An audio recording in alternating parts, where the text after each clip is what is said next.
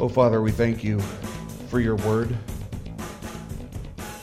And as we come to the portion of our study tonight in which we study your word, we ask for the Holy Spirit to illuminate this text for us, to grant us understanding, and to give us the strength and conviction to apply it to our lives. We remember, Lord, that your word is more than sufficient, and that it accomplishes every purpose that you have ordained. And so we ask, Lord, that you would grant us understanding, that your will would be done in our lives, and we would grow in the likeness of Christ for his glory. Amen. Well, tonight we're going to be concluding our study of the first half of the book of Ephesians by looking at the end of chapter 3. So if you have your Bible with you, we'll be looking at Ephesians chapter 3, verses 20 and 21. You know, I don't think it's any secret that I love Paul's writings. And I think there are a lot of reasons to love Paul's writings, his epistles. Paul was just a great writer, first of all. He was just a proficient writer. He wrote a lot of letters. And I imagine that we only have just a small fraction of the number of letters that he wrote preserved in our Bibles today. Sometimes he even alludes to other letters that he's written that aren't contained in our canons, that aren't contained in our Bibles. But we know this. What we do have is inspired Scripture, and what we don't have isn't. But one of the things I love about Paul is just the way that he's so systematic. He'll be so systematic in the way that he makes his arguments. For example, taking the book of Romans, for example, which is the longest of the epistles. You can break the whole book down into just big chunks, sections that are just big chunks devoted to one subject. In Romans, you can break down chapters 1 through the first half of of chapter 3, where he's demonstrating the universal guilt of humanity. In the second half of chapter 3 to the end of chapter 4, he talks about the provision that God has given of a Savior and the fact that we're saved by grace alone through faith alone. In chapters 5 to 8, he discusses the work of God in salvation. In chapters 9 through 11, he discusses the extent of the application of salvation. And then in chapters 12 to 16, he covers the practical application that salvation should have in the believer's life. And it's really helpful when you're coming into a book if you understand the way that it's broken down. And that's one of the reasons you want a good study Bible where it shows you, this is the theme of this section that you're reading.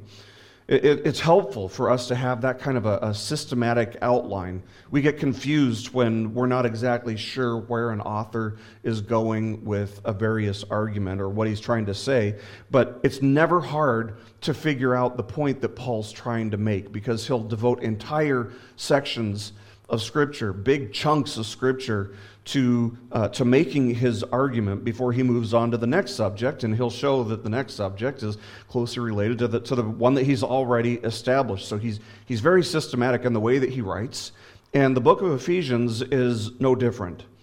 The first 3 chapters of the letter to the Ephesians, which we've been studying for several months now, are filled with theology. It's just filled with deep and rich and very important theological truths, and things that are very important for us to grasp intellectually, things for us to understand.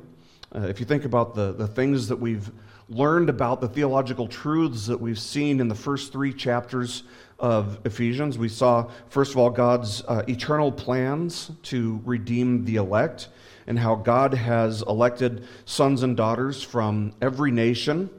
If you think about the way, looking back, that Paul has explained the way that we were brought from death, spiritual death, into life. And he goes on to explain the mystery of the gospel, how it would bring 2 groups of people with this long history of hatred and animosity and bitterness toward one another, and he'd unify them through the atoning work of Christ. So these are all very, very important theological truths. But what about the next 3 chapters? Because we've actually reached the end of the first 3 chapters. There are a total of 6 chapters. He spends the next 3 chapters actually going into the practical applications of the theological truths that we've already learned in the first 3 chapters. So the next 3 chapters will explain the practical application of God's eternal plan and design for the church to establish, maintain, and grow in unity and corporate purity, individual and corporate purity. So what we'll be looking at today is actually the bridge that connects this first body of work, all these theological truths, and the application of those truths. What we'll be looking at today is the bridge. It's a benediction, but it's also what we would call a doxology. Now, a benediction has always been historically an important part of Christian worship and Christian service, but I have to say that it's kind of been lost on the modern church to a large extent. It's really a combination of 2 words. Benediction is a combination of 2 words. You've got bene, which means good, and then diction, which means word. So, good word. That's what a benediction really means. One of the first major benedictions that we find in Scripture, we talked about it this morning, but it's worth mentioning again tonight. It's from Numbers chapter 6, verses 22 to 27, where God is instructing Moses to have Aaron issue a blessing over the people who are gathered in the assembly. And before they go, the priest would raise his hands over the people, and he would say, "The Lord bless you and keep you. The Lord make his face shine upon you and be gracious to you. The Lord lift up his countenance on you and give you peace." We saw that this is called the Aaronic, not ironic, but the Aaronic, because Aaron was the priest who would do it, the Aaronic benediction. But the idea of the benediction or the prayer or the blessing over the people is pretty simple. It's, as you go, may the Lord be with you, and may he bless you as you go. So what we're looking at today is a benediction, but it's also a doxology. A doxology, by definition, it's a short burst of praise. If you think about the song that we sang at the beginning of the service tonight, it's probably the shortest song that you can find in any common hymnal, all right? And that makes it helpful for us to remember exactly what it is. Like benediction, the word doxology is composed of 2 words. It's composed of the Greek word doxa, which means glory, and logos, which means word or speaking. So a doxology is a short and succinct expression of praise or glory unto God. So most of chapter 3 has been a prayer for the church or the churches that he was writing to. He prayed for them to be strengthened in the power of God. And we saw that in verse 16. He prayed that Christ would dwell in their hearts. And we saw that in verse 17. And he prayed these things in order that they, rooted in love, may comprehend with all the saints the vastness of the love of Christ, which he says in verses 18 and 19, exceeds or surpasses knowledge. Paul would commonly do things like this. He would commonly pray for deep and rich blessings for the recipients of his letters. We've seen it in a lot of his, you can find it in a lot of his letters. Sometimes you'll see it more than once in a letter. But having prayed for the Father to richly and generously pour out his spiritual blessings on his readers for this letter, Paul now writes a benediction/doxology, which concludes the 3rd chapter and concludes the doctrinal section of Ephesians and bridges us to the next section. So let's look at verses 20 and 21. Paul writes this. This is the bridge that connects the theological truths of the first 3 chapters with the application of the second 3 chapters. He says, "Now to him who is able to do far more abundantly beyond." How's that for redundant, by the way? "Now to him who is able to do far more abundantly beyond all that we ask or think, according to the power that works within us, To him be the glory in the church and in Christ Jesus to all generations forever and ever. Amen. So one commentator notes of this conclusion to Paul's prayer that no prayer that has ever been framed has uttered a bolder request. It's as if Paul's saying, I know that I have been praying for some awesome, amazing, great things for all of you, but I also know that God is able to not only do the things that I'm praying for, but he's able to go so far beyond. He doesn't even have a word to express how much God is capable of, which is why you have the redundancy of what he says here, saying that God is able to do far more abundantly beyond. That's like saying he's able to do more than I could possibly think or imagine. So really, what hope do we have that could be greater than that? That God is able to do more than we've ever thought. That God is able to do more than we could even possibly imagine. I mean, if you're like me, maybe you look around at the modern church today. If you're on the internet, it can be kind of scary. Because as you look at the modern church, you find an incredible amount of discord. You find an incredible amount of disharmony. You find so much disagreement and such a lack of discernment. To use another word that starts with D to maybe describes how it makes you feel, it's kind of depressing. But we have to remember that God's the one who's in charge of his church. God is the one who's building his church. And God can do more than we can possibly imagine to grow, to build, to unify, to edify his church. Not just to save the church, she's his bride. She's his bride, so he can teach her. He can strengthen her. He can establish her. He can grow her. He will adorn her with grace and truth and mercy and righteousness and love and holiness. In the end, the work of God to establish and to build and to adorn the church will be unfathomably beautiful, incomparable to anything that our minds have ever conceived of before. And who's going to get the glory in all these things? The God who's able to do far more abundantly beyond all that we ask or think, according to the power that works within us. God is the one, God alone will be the one to get the glory. If you look at the church, it's obvious that none of us are getting the glory. Everything that we are at the individual level, we are by God's grace and his power working within us. And how much more true is that of the church as a whole? It's all the power of God. It's all the grace of God. The idea here is that we can never expect or ask too much of God, because he's able to do more than we can ever fathom.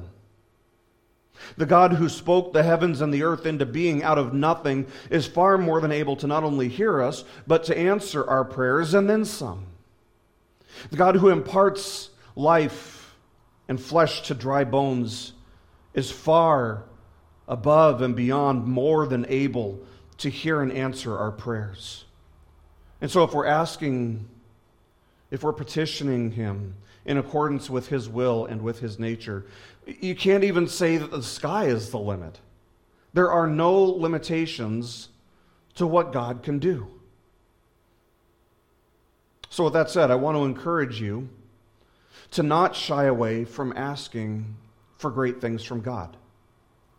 Of course, with the understanding that sometimes the greater blessing is for God to say, no, I'm not going to give you what you want.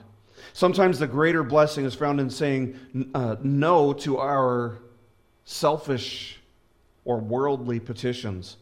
I mean, in 7+ years of full-time ministry here in Linwood, I can't even count the number of times that I can look back and think to myself, man, I am so glad that God did not answer that prayer the way that I had asked it.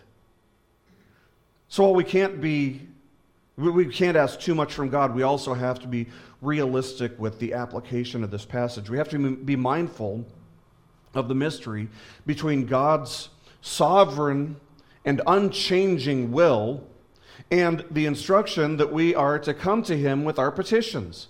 And not only to come to Him with our requests, but to be persistent. God has an unchanging will, and yet He says to pray with persistence. And it seems like there's an unresolvable tension in there, but there is a mystery there. You know, for example, we pray for Christians who are being persecuted for their faith. Maybe they're even being martyred. And yet they end up being killed for their faith. Maybe you know somebody who was sick. Maybe they were dying. And so you pray for them. And you pray for them persistently and consistently. And God doesn't heal them. How does that work? How many times have you prayed for something only to grow discouraged and to just give up? I think that's one of the great dangers that we all face in the world. You know, it's really challenging. It's really difficult to pray for something continually only to not see those prayers answered in the way that you thought they would be or could be or should be. But we need to see Christ as our model, as He prayed, "Nevertheless, not my will, but thy will be done," to the Father.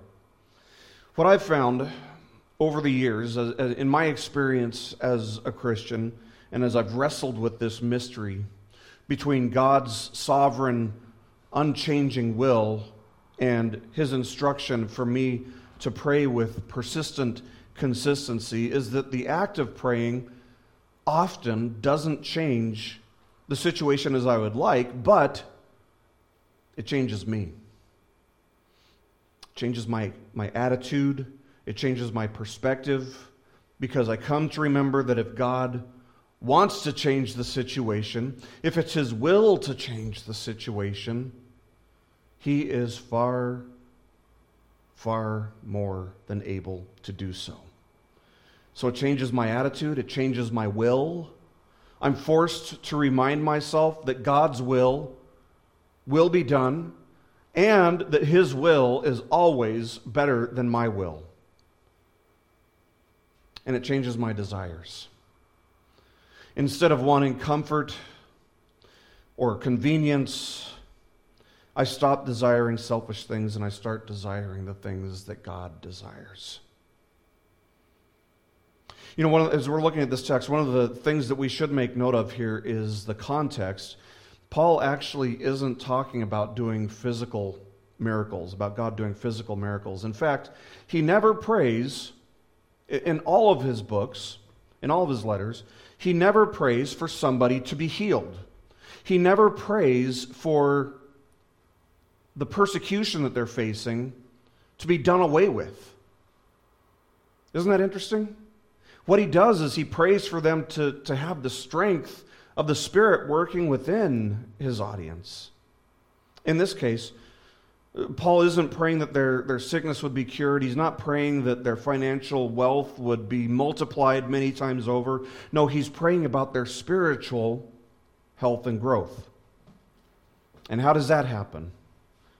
Well, it seems, based on the context here, it seems to be connected to understanding the fullness of God's love for us in Christ.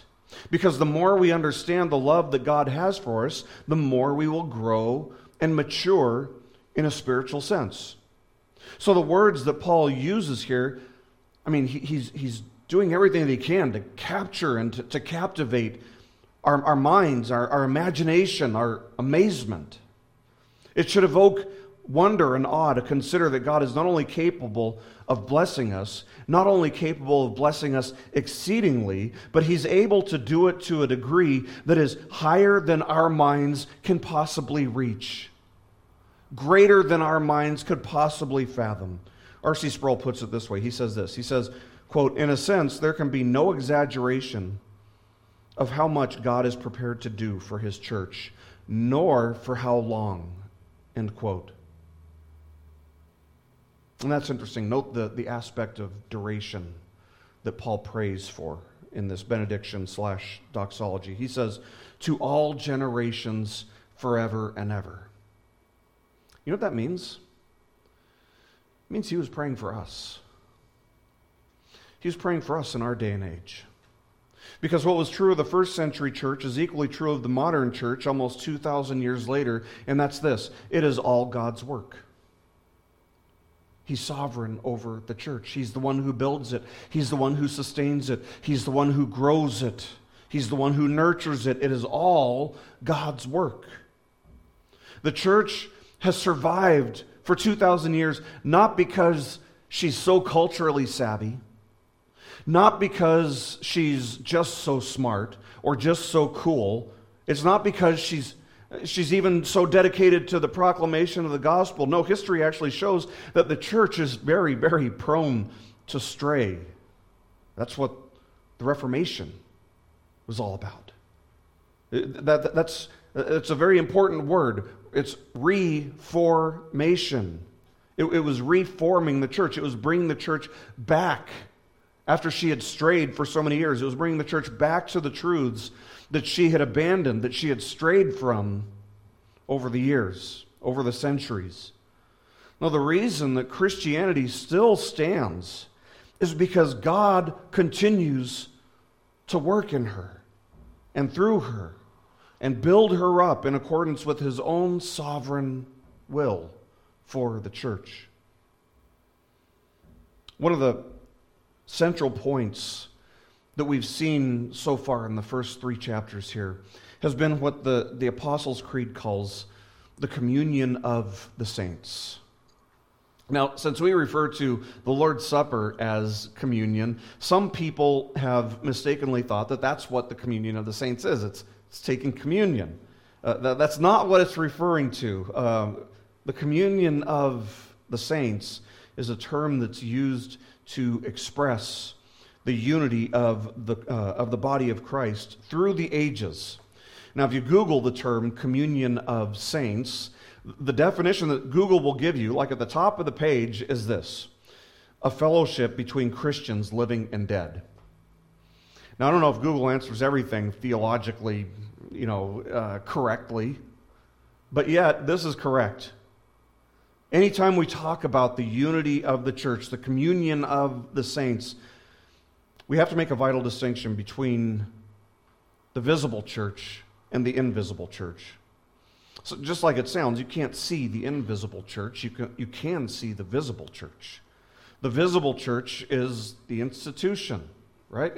It's the people who gather on any given day, whatever day they gather, usually Sunday, but it's the gathering of a group of people for the sake of studying the Scriptures and worshiping God. In a church like ours, our church consists of anyone who makes a profession of faith and who is capable of sitting in one of the chairs in the sanctuary. That is the visible church. But here's where we need to make a distinction. There's a vast difference between someone making a profession of faith and actually having a possession of faith. Jesus warned us repeatedly of the reality that there would be people who honored Him with their lips and yet whose hearts were nevertheless far away. The visible church, Jesus very specifically warned us, would consist of 2 types of people: those who are redeemed and those who are not. Those who are truly redeemed and who are regenerated, born again, that's what we call the invisible church. So what we need to understand is that those in the invisible church have union with Christ, but not all in the visible church have union with Christ. Those in the invisible church also have union with the Holy Spirit, while not everyone in the visible church does. And finally, central to the theme of the book of Ephesians is the fact that the invisible church has union with one another. Not only with the people that we can see and talk to, but also with every other member of the invisible church, every legitimate Christian who's ever lived. And so the question that you might ask is, how is that even possible? How can I have unity with somebody I've never, ever met? How can I have unity with somebody who lived in a different time than me? Or how about this? Here's a question. Since Christians do sin against one another, it unfortunately does happen, but since Christians do sin against one another from time to time, am I united to somebody who sins against me and dies before we can be reconciled? And the answer is yes. How? Because the basis of our unity is not on things that we do. The basis of our unity is built on the fact that Christ has united us. That He has united us and thereby canceling the greater debt that we owe to God. And He also taught us to pray, teach us to forgive as we've been forgiven. That's the basis. Christ's work is the basis for our unity. Because of what Christ did to reconcile us to God, we've got a stronger unity, a stronger oneness or bond to somebody else who's a member of the invisible church, whom we've never met, who may have even sinned against us. We've got a stronger bond with them than we do with a blood relative who isn't saved. Because the basis of our unity is Christ's work. And because the basis of our unity is Christ's work, He's the one who gets the glory. See, if there's something that I have to do to be united with Christ, we would recognize that that's heresy, because it's denying sola fide. It's denying that we're saved by faith alone. If you say that you have some obligation to do something in order to be saved, that's saying you're saved by something that you do, not something that God does. But the unity within the body of Christ, the invisible church, works exactly the same way. We don't earn our way in. We don't earn unity with one another, just like we can't earn our way out. Because if we could, we would. And we would have a long time ago, every single one of us. But because Christ's work unifies us with the body of Christ, it is a done deal. And He alone gets the glory for that unity. If there's something that I have to do to have unity with a fellow brother in Christ, then I can lay claim to some of the glory. But Scripture's clear. The glory is all God's. Because it's built on what Christ did. What great hope that should give us in our day and age. When we have a lot of Christians out there insisting that our unity needs to be earned. That we need to do something in addition to what Christ has already done to unify us to God. Now we have to do something extra to gain a unity with a fellow believer. That is heretical. That is nonsense, to use the words of R.C. Sproul in a totally different and unrelated context. What I want to say to these people is, what's wrong with you people? No, we don't have to earn fellowship. It's been paid for. The unity of the invisible church is based on what Christ did, not on what I do or somebody else does. It's the work of God. And so the unity of the invisible church will always, always continue. Despite the heretics who are saying that fellowship has to be earned, the unity of the invisible church will continue because it's the work of God. And man cannot thwart or destroy what God has sovereignly ordained to build. The reason God created the world is the same reason that he has established and continues to bless and to grow the invisible church, and that is for his glory alone. So with that said, as we conclude the third chapter, let me encourage you to pray for yourself and for our own little church here, that God would bless us, that God would sustain us, that he would grow us in our understanding of God's unfathomable love for us in Christ. And if it be his will, that he would grow us numerically. But either way, that he would do through us that which is humanly unexplainable, and that it would all be for the glory of Christ. Because his word assures us that he is abundantly, beyond, more than able. Let's pray.